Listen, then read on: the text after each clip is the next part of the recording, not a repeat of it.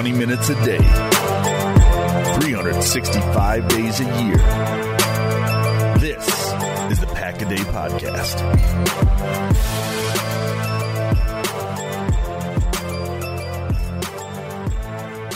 What is up, Packers fans? Welcome back to another edition of Pack a Day Podcast. I'm your host, Jacob Morley. You can find me on Twitter at Jacob Morley, and I am joined, as always, by my co-host, Ross Uglum.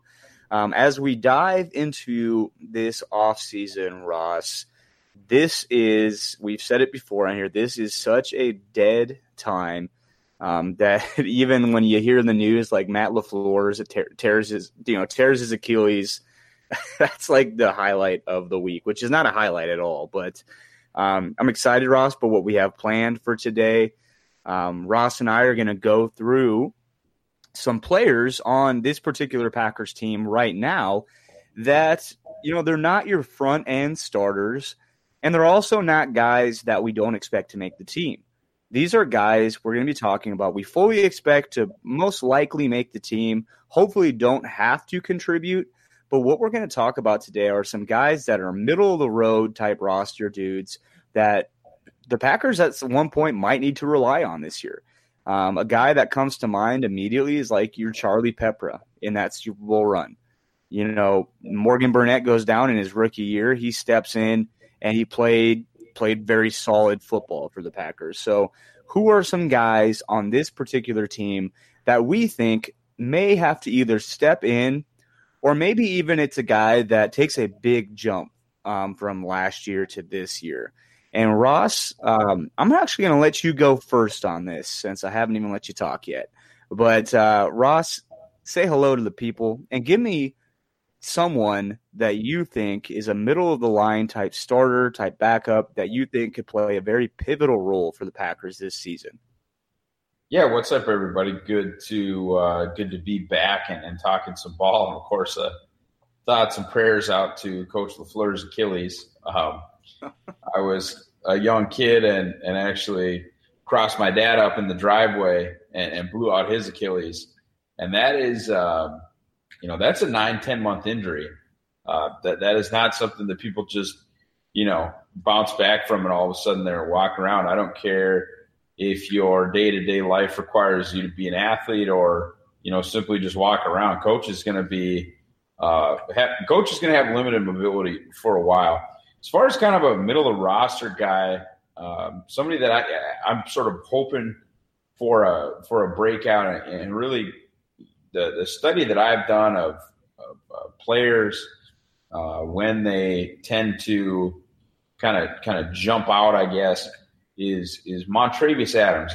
And Mont, I think, is a guy to really pay attention to because he's that third-year defensive lineman. That's definitely a year where guys take a little bit of a leap. You saw that even with Kenny Clark this past season. And it's not that Kenny wasn't good, but you saw him add the juice. He was always, even his rookie year, one of the best 10-12 run defenders in football. But last year you see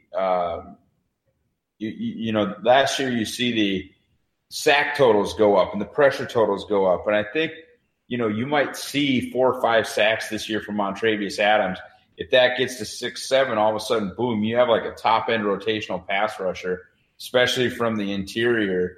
And that, I think, is kind of what they saw in him when they took him in the top 100 in 2016. So that's kind of my middle of the roster guy because, some folks want to keep Tyler Lancaster. I think most people think Kingsley Keke is a lock just because of his draft position. Well, you want to keep Lancaster and you want to keep Keke, and you're, of course, going to keep Daniels, Lowry, and Clark.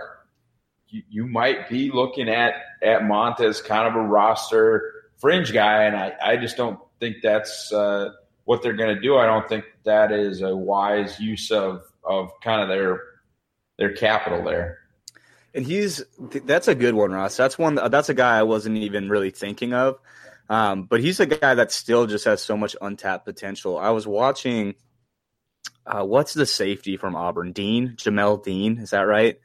Gosh, it's amazing how fast that stuff leaves your brain. But in any case, there was not a ton of film on him, so you had to go back a few years and kind of watch this guy play. And big old number one on that Auburn defense, Montravius Adams.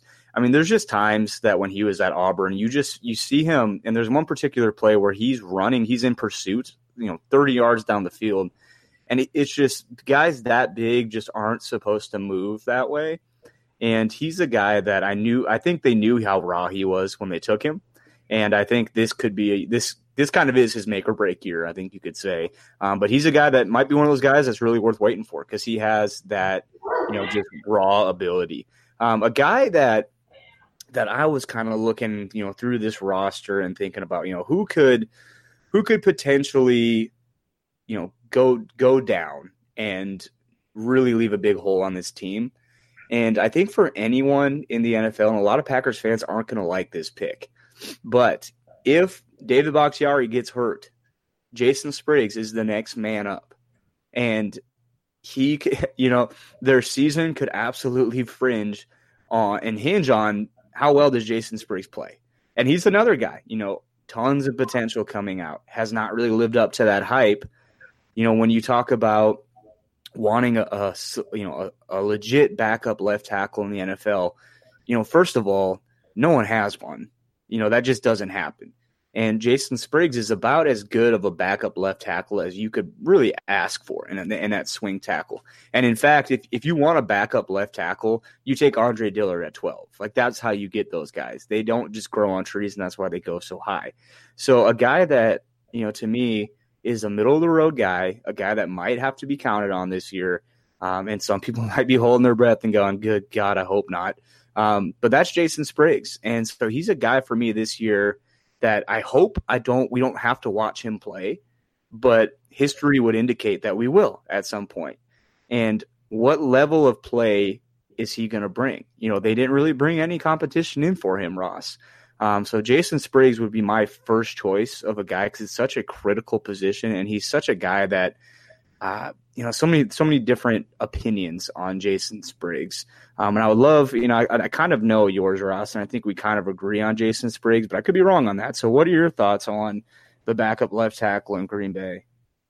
I mean, Jason, I think really last year showed the ability to be a league average tackle. Certainly no better than that, but I think Packers fans have, and mostly that is because of just how, excellent Chad Clifton and David Bakhtiari have been.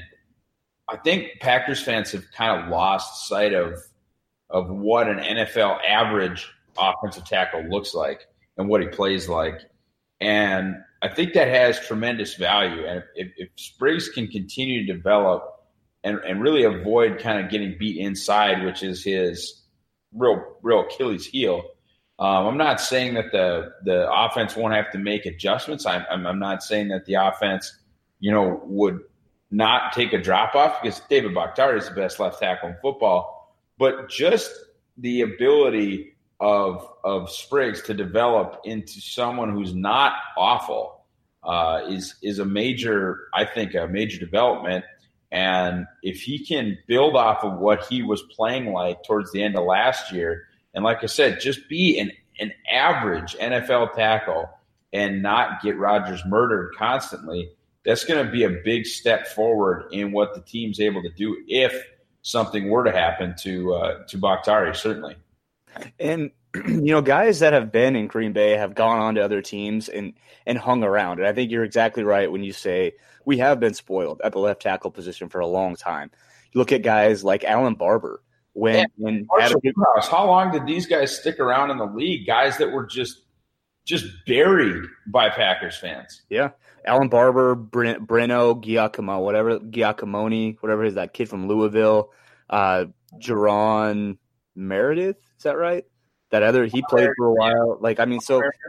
Yeah, and so the league is just so deprived of these guys that they can throw out there. And Alan Barber actually was pretty good in Philadelphia. Like he's actually a guy I kind of compare to Jason Spriggs because he's such an athlete.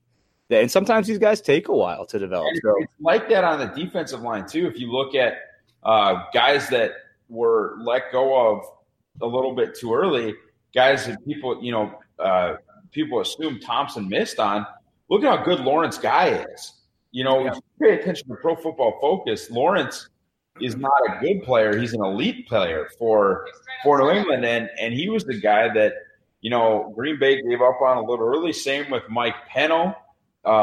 Really played at a high level and is someone that Green Bay gave up on a little too early. And I just, you know, that's where I don't want things to get to with Montravius Adams is 2 years from now, you know, he's one of the best 15 defensive tackles in football. And Green Bay let him go to get 15 run defense snaps out of Tyler Lancaster every game. Right. And another Dave Tollefson too. He's another guy in the Thompson era that was drafted late, gave up on him. He was a very productive player for the New York Giants. But that's not what our topic is today. We could probably unfortunately go on for a while about guys that have left Green Bay and found success on other teams. And actually, that's not just a Green Bay thing. That actually happens all the time in the NFL for whatever reason. But give me your next guy, Ross.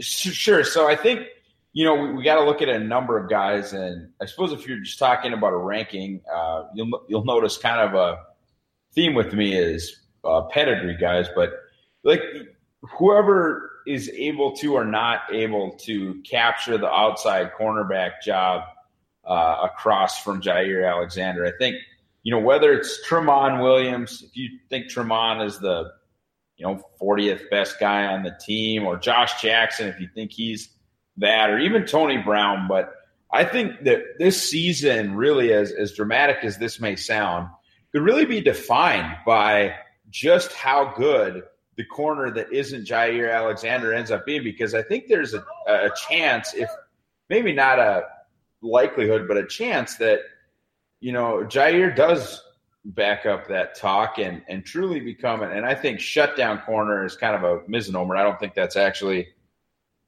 very realistic in today's day and age of football. But if he becomes an all-pro level or a Pro Bowl level corner, I don't mean voted to the Pro Bowl, I mean, you know, one of the best 8-9 guys at that position in the league, then as happens with every team, that other corner is going to get targeted constantly. And the ability for that corner to hold up is going to be a big-time deal, because there are really very few excuses left for the pressure unit. You know, you've got front seven talent along the entire side, you know, and it's deep too. You got a guy in Kyler Fackrell who is now your fourth edge, basically, who had double-digit sacks a season ago. You have, you know, one of the most athletic NFL prospects of all time as your third edge. You've got interior pass rush coming out of your ears, you know, with a guy like Kingsley Keke being your, you know, fifth interior defensive lineman and the talent level that I think he has. There are no excuses left up front. I'm not saying there are excuses in the back end, but there are certainly more questions. And whether it's Brown, whether it's Tramon, or, you know, whether it's Jackson and then whoever takes over that slot role, it's going to be on them to not get constantly worked when teams are throwing away from Jair. And it reminds me, you know, the back end of their secondary right now, it reminds me of when Demarius Randall, Quentin Rollins, when they were young, and kind of the hope that we had for a lot of these young players, except I think with Jair, you have a bona fide stud in the making. And I think there's no question about that. But now I 100% agree with what you're saying. Like, who's going to be, you know, how's that going to shake out? And realistically, they need two of these guys to hit, you know, if they want to be a top 10 defense. And I like the way that they rolled out in camp, which was, you know, I think King and Jackson were kind of on the outside there. And of course you can throw Kevin King into that mix. And I'm probably, you know, kind of a Freudian slip there related to his injury issues. And I actually think, you know, I tend to think injuries are more luck than I think the average fan does. And I would not be surprised if King stayed healthy and shut up a lot of people, because he is, you know, he does have that talent level, in my opinion. But I liked the King/Jackson, Jair on the outside, even though he's shorter, and then using Tramon as that Charles Woodson nickel that kind of knows what the heck is going on and can use kind of his smarts and his instincts and even his quickness, which I'm sure is still pretty darn elite, and maybe, hide some of the fact that at 36, maybe he doesn't run a 4.4 anymore. And I'm not saying he runs a 4.7 now, but I just like the, kind of the veteran guile at nickel if you're not going to truly have like a shutdown nickel player, and just thank the Lord that it doesn't at least look like the plan is to keep trying to jam Josh Jackson into that role, because he just makes almost no sense there. And especially, the more you think about, like, I like Tramon Williams in that role. I like Jair playing in the slot too. I think he's just going to be such a chess piece for this defense, inside, outside, whatever you want to do with them. Yeah, and it depends for me, like, who are you playing? Are you playing New England? Is their best option their slot guy? And or are you playing, New Orleans loves to use Michael Thomas in the slot. He's easily their best receiver. And not that he is a slot receiver, but they like to use him there. So, who are you playing? That becomes a very important thing. Are you playing the Vikings and you want to shadow Thielen in the slot with Jair Alexander? Do you want to use, do you want to use him on Diggs? I don't know, but I think that's a very important, flexibility to have, because say you are facing a team with excellent outside receivers. Okay, cool, Jair's out there, but say you are facing a stud slot guy, you can use Jair Alexander in the slot, and all of a sudden you've got Josh Jackson and Kevin King that can make plays on the outside for you, as well as, of course, Tramon Williams, who can play dime, can still hopefully play corner with safety help or play corner on the boundary side. I think there are ways that you can sort of accentuate guys' strong points and hide their weaknesses, because you're hoping that you kind of have a corner in Jair Alexander who in year 2 is going to exhibit very few weaknesses and very few things that you have to hide. And if there's one common theme for this defense, whether or not it works, is they want versatility. They want guys to play multiple roles. They want to not have an offense expect where pressure's coming from, not know where guys are going to line up on the back end. It remains to be seen whether or not it's successful, but I like what they're doing so far with it, especially with these edge rushers that can play multiple spots as well. And speaking of edge rushers, I'm going to go kind of off maybe someone that people wouldn't expect to be a middle-of-the-road type roster guy, but it's what he is, and that's Kyler Fackrell. And realistically, he is your 4th outside pass rush right now, your 4th edge. And that's exactly what he should be. And we've talked about it on this very show that if Kyler Fackrell is your 4th edge rusher, then you're doing pretty good. And, the goal is you bring in Za'Darius and Preston Smith. You pay big money to these guys to come in and be your studs. And hopefully that happens. Free agency is not 100%. It's not a 100% deal. But hopefully those guys hit. And then you bring in Rashawn Gary, who has been impressive so far. And I am very ready to admit that I was wrong about him. I hope to God I was.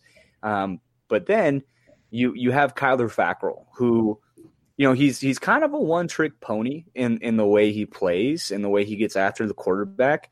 But if you're not asking him to do that more than 20 snaps a game, I think that's a guy that could really take this defense to another level if he plays. If he is similar to what we saw last year, if he is similar to what we saw in that Seattle game, then watch out, because he looked like a legit all-pro in that game. That was by far and away his best game of the season, I thought. But Kyler Fackrell is a guy that, hopefully he's a guy that doesn't have to play a ton of snaps. He can be in more of a specialized role this year. But with injuries and stuff like that, he might be a guy that we see a little bit more of. But so he could be a guy that really, in my opinion, if you want to pinpoint guys that you would say, hey, you know what, we're not really expecting much out of this guy. We think he can do this for us, but we're not expecting it. Fackrell is one of those guys that you would just kind of hope, whatever you get, is a bonus, even though last year he had 10 sacks. But I'm looking forward to him to potentially backing that up this year and maybe being a guy that teams actually have to account for on that defensive side of the ball. Yeah, we talked about it all year, or all offseason rather. If they could get to a place, whether it was through the draft or through free agency, that Kyler was edge 3, you felt pretty good about it. And if they could get to a place where he was edge 4, where you're doing cartwheels, well, I think we're at cartwheel status. If edge 3 was Brian Burns, they'd be cartwheels with like a backflip at the end. But you're still talking about a guy in Rashawn Gary that literally has unlimited potential, Hall of Fame, level potential. Just from I tweeted something out. I think it was It was either DeMarcus Ware or Von Miller. His RAS score was something that Kent Lee Platty was just putting out there, and I made the extremely accurate observation that not every elite athlete is a great player or even good, but almost every great player is an elite athlete. Whether it's, Randy Moss or Calvin Johnson or Julio Jones, talk about pass rushers like a Von Miller, or even now we're starting to see with Myles Garrett and guys that, are those 9.9 RAS pass rushers. Those are your wild men, those are your game changing type guys. DeMarcus Ware was like that. Von Miller is like that. Guys that test average are almost never, your crazy Hall of Fame level guys. And am I putting Rashawn Gary in the Hall of Fame? Absolutely not. Am I even saying Rashawn Gary is going to be good? No, because if he is, I was dead ass wrong. But what I will say is that the tools are there for him to literally be one of the greatest players of all time, as far as, just a straight athleticism canvas, if you will, is concerned. And so I think you have to be just as juiced up about Rashawn being third option as an edge as you are Kyler being fourth. Because I think, most years in a Ted Thompson year, with like edge being that big of a concern going into the offseason, normally the Smiths don't get signed, right? And so Rashawn is edge 1 and Fackrell is edge 2. I mean, I think if Thompson still ran things, that's probably what we're looking at right now. And I think that is just an extremely different situation, and one that would not be as exciting as the one that the Packers are currently in. Yeah, and I think if this defense does that's what's fun about this defense is there's different layers to it of ways that this defense could be an elite defense. The Packers haven't had one of those in really my lifetime. I'd go for top 12.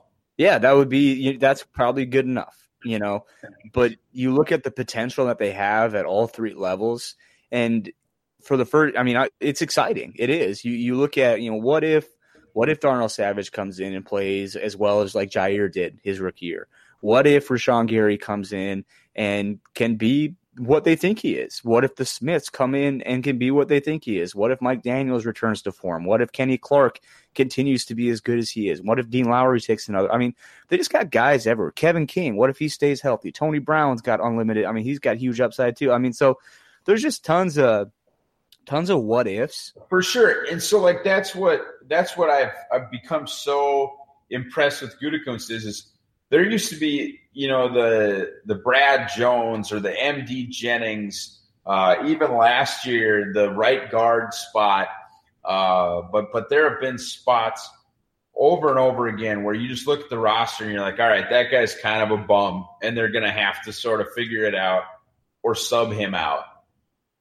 I see that like maybe in one spot where there's, and that's Oren Burks. And there's completely, I think, a chance for that to go the complete other way. But right now, the only place where you're like, God, I don't see it. I don't see the clear path there is the linebacker that isn't Blake Martinez. And that is so, from a wins and losses perspective, completely unimportant. Your second inside linebacker is just not going to make or break a team, but all across the offensive line, it's like, no, well, if he doesn't work out, then Elton Jenkins will work out. And if that guy kind of doesn't work out, well, you just move Billy over there, whatever. Running back, same thing. Wide receiver, I know people are worried. I'm not. I'm really, really not. I think that people are really going to understand when the season gets going just how talented that trio, and specifically the guys who already pitched in last year, are. And tight end, I guess, you could be a little worried. That's another position where that is super not going to make or break you from a wins and losses perspective. But, they drafted the number one receiving tight end per Pro Football Focus. And the other guy, one's an all-pro, former all-pro, and Mercedes Lewis is a little long in the tooth. And the other one's a legitimate Hall of Famer in Jimmy Graham. And I'm not saying that either of those guys are still at that level, but one of those three is going to be just fine. And so I'm just excited, man, just the same way that you are, in that for the first time in a long time, I can look at the Packers lineup and even the two deep and not look at one spot and just go, shit. Yeah. Unless, of course, Aaron Rodgers gets hurt. But you take out anybody's MVP quarterback in their team. Even then, though, honestly, and I'm going to sound like a super homer when I say this, but I think that it was kind of proven out that McCarthy's system was super vulnerable to the backup quarterback in the sense that it completely relied on Rodgers. And I feel like that's been proven out more often than not. Am I saying that Kaiser and Boyle are good? No, probably not. But I will tell you that I think McCarthy's system was about as dangerous to a backup quarterback as any you will find in professional football. Yeah, and hopefully we don't have to find out, but of history – right, of course. History would probably tell us that at some point this year we probably will, and so hopefully not, but I just think McCarthy could have had a Foles just sitting there, and it would have gone similar to the way that it went anyway.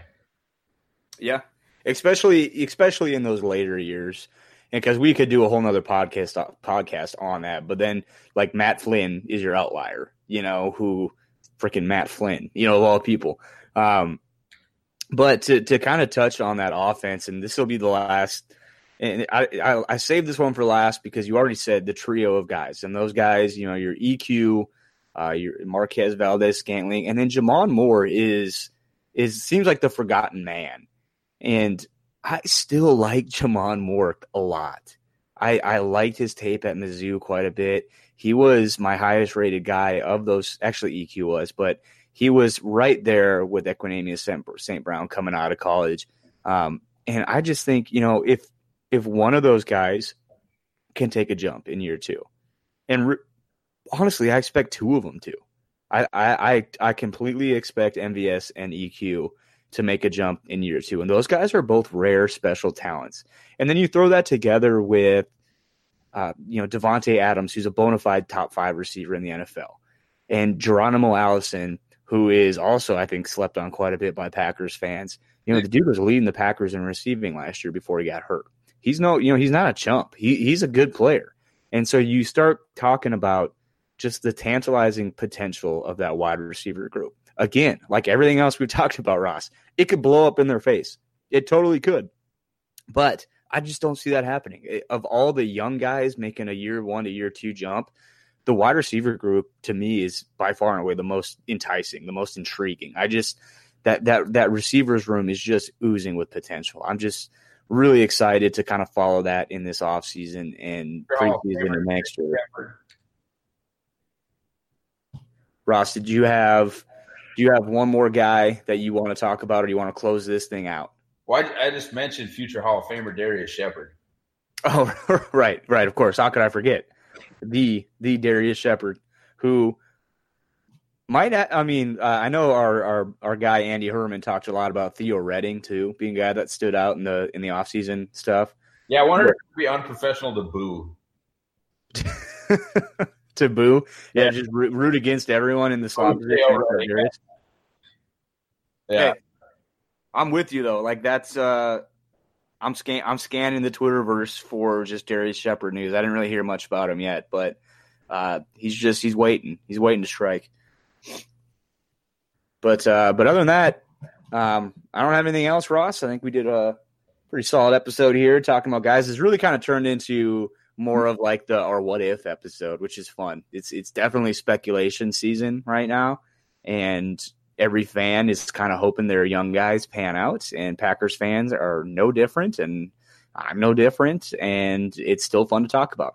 Well, history would tell us that probably 75% of these guys won't pan out the way we want them to, but we're going to ignore stats. And stats are for losers. I'll just say, that it is nice, and I'm one of Ted Thompson's staunchest defenders. I really am, and I'll stand for Teddy forever and ever, but it is nice that, in a Thompson year before, we, the Packers fan, would have been completely dependent on these second to third year jumps, these first to second year jumps. We would have been completely dependent on the rookies panning out. The free agent additions and some of the other, little roster things that maybe didn't get as much love, but your Danny Vitals and your Natrell Jamersons and even your Alan Lazards, those kind of acquisitions of course in concert with the 4 big free agent signings, that kind of makes these young players turning out way more into gravy when they used to be the steak. Like if it didn't work out, we were just screwed. Yeah, then what UDFA can we trot out there? Exactly. Yeah. Yep, I'm with you.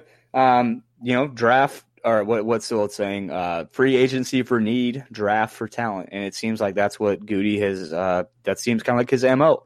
But we are out of topics and we are out of time. So thank you for joining us. Thanks for joining me, Ross. And we will catch you guys next time. Go Pack, go. Shotgun formation of 3rd and 15 to the 46-yard line of Dallas. They empty the shotgun. Cobb in motion to the left side. Rodgers looks it over, gets the snap. Backpedals now under some pressure. Steps up, throws it over the middle. Got Adams! 30! Turns upfield, 25, cutting right to the 20, 15, 10, 5.